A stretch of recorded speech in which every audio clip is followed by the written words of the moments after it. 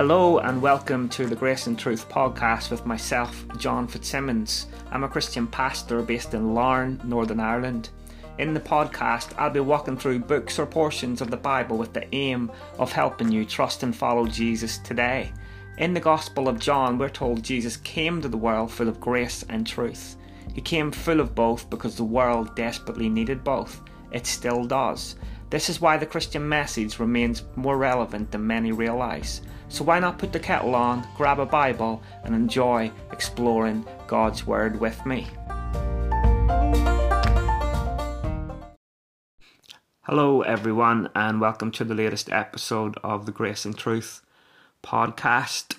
We're going to be looking at Psalm 46 in this episode. So if you have a Bible with you, why don't you grab it and turn there now. Psalm 46 is a psalm that has encouraged many believers in troubling times. In the US, many pastors turned to it following the events of 9/11. It's brought comfort to brothers and sisters in persecuted countries around the world, in parts of the world where the church is persecuted. It was also Martin Luther's favourite psalm during the turmoil of the Reformation. In fact, Richard D. Phillips writes that Martin Luther spent his life in nearly constant peril because of the gospel and would turn his mind to this psalm when he was especially disheartened. Luther would turn to his friend and say, "Come, Philip, let's sing the 46th psalm." In fact, Luther's famous hymn, "A Mighty Fortress is Our God," is actually in part a version of this psalm. Luther commented, "We sing this psalm to the praise of God because God is with us and powerfully and miraculously preserves and defends his church and his word against all fanatical spirits, against the gates of hell, against the relentless hatred of the devil, and against all the assaults of the world, the flesh, and sin." So let's read Psalm 46 together. God is our refuge and strength, a very present help in trouble. Therefore we will not fear, though the earth gives way, though the mountains be moved into the heart of the sea, though its waters roar and foam, though the mountain trembling at its swelling. There is a river whose streams make glad the city of God, the holy habitation of the Most High. God is in the midst of her. She shall not be moved. God will help her when morning dawns. The nations rage, the kingdoms totter. He utters his voice, the earth melts. The Lord of hosts is with us. The God of Jacob is our fortress. Come, behold the works of the Lord, how he has brought desolations on the earth. He makes wars to cease to the end of the earth. He breaks the bow and shatters the spear. He burns the chariots with fire. Be still and know that I am God. I will be exalted among the nations. I will be exalted in the earth. The Lord of hosts is with us. The God of Jacob is our fortress. The opening sentence of Psalm 46 captures the main theme of the psalm. God is our refuge and strength, a very present help in trouble. He's our refuge without and he's our strength within. The rest of the psalm unpacks what it looks like and what it means for those who know God. In verses 2 to 3, the psalm highlights this is why those who know him do not fear even the worst trouble imaginable. He says, therefore we will not fear. Then in verse 4 to 6, the psalmist focuses on God being his people's help, both within and without. Then in verses 8 and 9, he focuses on God's power over every potential military threat. He is the God who will end all wars. The refrain in verses 7 and 11 highlight that this is the same Almighty God who is present, is our present strength within and refuge without. The Lord of hosts is with us, writes the psalmist. That's strength within. The God of Jacob is our fortress. That's refuge without. More than anything, the psalmist wants us to know God as our refuge and strength, our very present help in times of trouble. So firstly, it's our reason for not fearing the worst. Knowing that God is our very present refuge and strength is our reason for not fearing the worst. Listen again to verses 1 to 3. God is our refuge and strength, a very present help in trouble. Therefore, we will not fear, though the earth gives way, though the mountains be moved into the heart of the sea, though its waters roar and foam, though the mountains tremble at its swelling. The language here describes earth-changing events, major upheavals in nature. It dramatically depicts the worst of natural disasters. The two things that ancient Israel feared most were natural disasters and invading armies, both of which are referred to in this psalm. The psalmist is declaring that God is their very present refuge and strength, even in the midst of their worst nightmare. As one person puts it, even if the unthinkable should occur, even the implosion of the earth, God's faithfulness to his promises drives away fear. Even if everything as we know it changes, even if the whole landscape of the world around us gives way, even if we find ourselves in the middle of our worst nightmare or in the worst of times, God is our refuge and strength, our very present, ever ready, always available, well proved, easily found help. That's what this little phrase, very present help, communicates to us. And here's truth to strengthen our faith in the midst of all the present uncertainty in the world today. This is why we need not be characterized by fear. This is what the psalmist is highlighting before the first Selah in this psalm. Let this sink in, that knowing God as our very present refuge and strength in trouble is what gives us the ability to say, therefore we will not fear. Even if the very worst that we can imagine happens, that's the kind of confidence that we can face troubling times with when we know God as our refuge and strength. So, firstly, when we know God as our refuge and strength, it's our reason for not fearing the worst. But secondly, to know God as our very present refuge and strength is to know his help within and without. It's to know that he's our help within and without. Look at verses 4 and 5. There is a river, it says, whose streams make glad the city of God, the holy habitation of the Most High. God is in the midst of her. She shall not be moved. God will help her when morning dawns. There is a contrast here between God's people not being moved and the mountain being moved that we read about in verse 2. The imagery, of course, is ancient Jerusalem, the place where God's presence dwelt in the Old Testament era, which became symbolic of God dwelling with his people. God dwelt with his people and he was their glory. Here the psalmist talks about a river whose streams make glad the city of God, the holy habitation of the Most High. Yet earthly Jerusalem had no river. It had a tunnel built by Hezekiah, which God actually wasn't very happy about at the time because it expressed trust in human ingenuity over God's protection. However, Jerusalem had no river or streams like what is described here. This is what we find in the Psalms of Zion, of which this is one, a holy city that in some ways depicts ancient Jerusalem, but in other ways does not.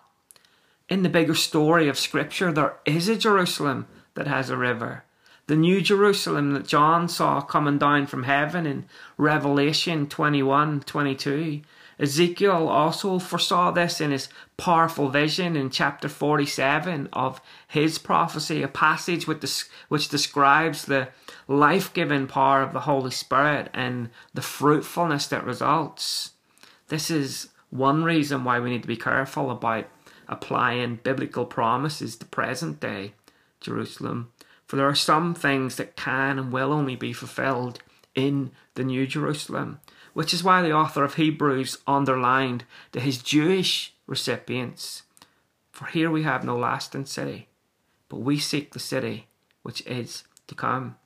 And such psalms should make us long for the arrival of this heavenly city. However, the original author would not have known anything about John's vision in Revelation, although he may have known about Ezekiel's. Most likely he would have been using this language to poetically describe God himself as the strength, nourishment and joy of his people. God dwelling in the midst of his people, supplying all they need to flourish and remain secure, their strength within. D.L. Moody once shared the following story. A man visited the World Fair in Chicago in one occasion, and in the distance he saw someone robed in bright, colourful oriental clothes, who appeared to be laboriously turning a crank on a pump. Thereby he was making a mighty flow of water come. The man was impressed with the other man's energy and the smooth motions and his obvious physical conditioning. He was pumping a tremendous amount of water. Drawn closer, however, he was surprised to discover that the man was actually made of wood. Instead of turning the crank and making the water flow, the flow of water was actually turning the crank and making the man go. And that's Christianity. That's how it works when God is our strength within. All the fruitfulness comes because of the river within, so that rather than pumping until we drop, we are energized by the very same streams that make glad the city of God. As New Testament believers, we know today that God's presence in the person of the Holy Spirit dwells within us as individuals and in our midst as a believing community.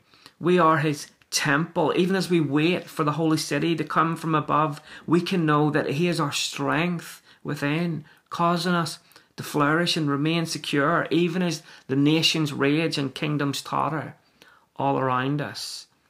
That's what the psalmist says next. The nations rage, the kingdoms totter. He utters his voice, the earth melts. The focus here is on the power of God's voice, the one who is with us as our strength within and fortress without, is the one whose voice causes the earth to melt. He is our refuge, our security, our hiding place, our protection. As Luther put it in his famous hymn that I referenced at the beginning, "And though this world with devils filled should threaten to undo us, we will not fear, for God has willed his truth to triumph through us. The prince of darkness grim, we tremble not for him. His rage we can endure, for lo, his doom is sure. One little word shall fell him." At times it may appear that the enemy has the upper hand, but the psalmist is telling us God can easily turn the tide with only a word. Thirdly and finally, to know God as our very present refuge and strength is to have confidence that all will be well in the end. All will be well in the end. Listen to the rest of the psalm.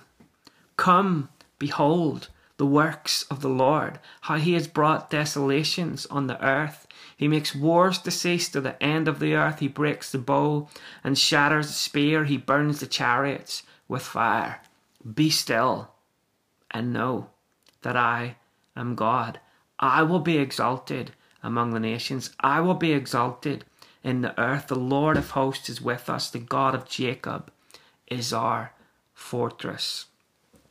The section before and this final section finish with the exact same refrain. The Lord of hosts is with us. The God of Jacob is our fortress. This phrase, the Lord of hosts, pictures God riding with the innumerable armies of heaven. This is the God who is with us as our fortress and strength in times of trouble. He is the one who brings desolation and ends war on earth. Many think Psalm 46 refers to the invasion of the Assyrian conqueror Sennacherib during the reign of Hezekiah. Sennacherib led a vast army that overran the whole region and then came against Jerusalem. His envoys made mocking demands for the Jews to surrender, but on the advice of Isaiah, Hezekiah prayed to the Lord. In response, God destroyed the Assyrians in a single night. Isaiah 37:36 reports that at the word of the Lord, the angel of the Lord went out and struck down 185,000 in the camp of the Assyrians. This is how easy it was for God to deliver his people. This is the one who is our strength within and refuge without. That's what the psalmist wants us to understand. And this is the God who will one day destroy every threat to his people and end all war. Like with Sennacherib's vast army, it may seem at times like evil forces are overrunning the world. However, every such force has a sell-by date. For when our God utters his voice, empires melt to nothing. Even some of those that look strongest in the world today, when he utters his voice, empires melt to nothing. This is the very same Lord who has promised to build his church and that the gates of hell will not prevail against it. And ultimately, when our conquering Christ comes, riding with the innumerable armies of heaven, then every weapon that threatens God's people will be shattered forever. The tables will be turned. This is why we can have confidence that all will be well in the end, even when we face our worst nightmares. This is why we can say, therefore, we will not fear. For all that is promised to Israel finds its greater fulfillment in Christ. In light of this, in light of all of this, the only thing that we're directly asked to do in the whole of Psalm 46 is found in verse 10. Be still and know that I am God. I will be exalted among the nations. I will be exalted in the earth. This is also the only thing God directly says in the whole psalm. Let that sink in. Be still. Stop striving. Relax. Settle yourself. That's how this word can be understood. I know that I'm God. And know that I am God. Dallas Willard once said that, writes that, learn that you don't have to do to be. And the being he writes off starts here, with being still and knowing that God is God. In the midst of earth-changing events, raging nations, tottering kingdoms, desolations, and burning chariots, the only thing God says, and it might even be applied that he shouts this, is be still and know that I am God. Everything else in the psalm is either descriptive of God himself or of those who know him as their refuge and strength. The core disposition of the person who truly knows their God is stillness, not striving. Quiet confidence is what characterizes the one who knows God as their very present refuge and strength, not arrogance, quiet confidence. For come what may, we know we're on the right side of history because the Lord of history is our very present refuge and strength. God is our refuge and strength to his people who are in themselves weak and helpless against the forces of nature and evil. However, when we know him as our refuge and strength, a quiet confidence resides and grows within. Even if the earth gives way, we do not fear, because our divine helper is still with us. And in the end, He will be visibly exalted over all. I hope that encourages you today. God bless.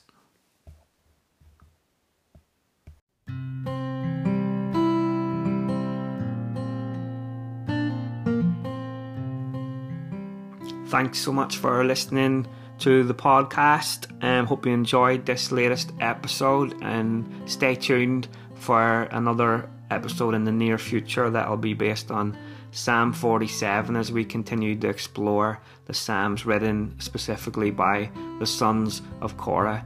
So take care, and until next time, may you know God with you right where you are.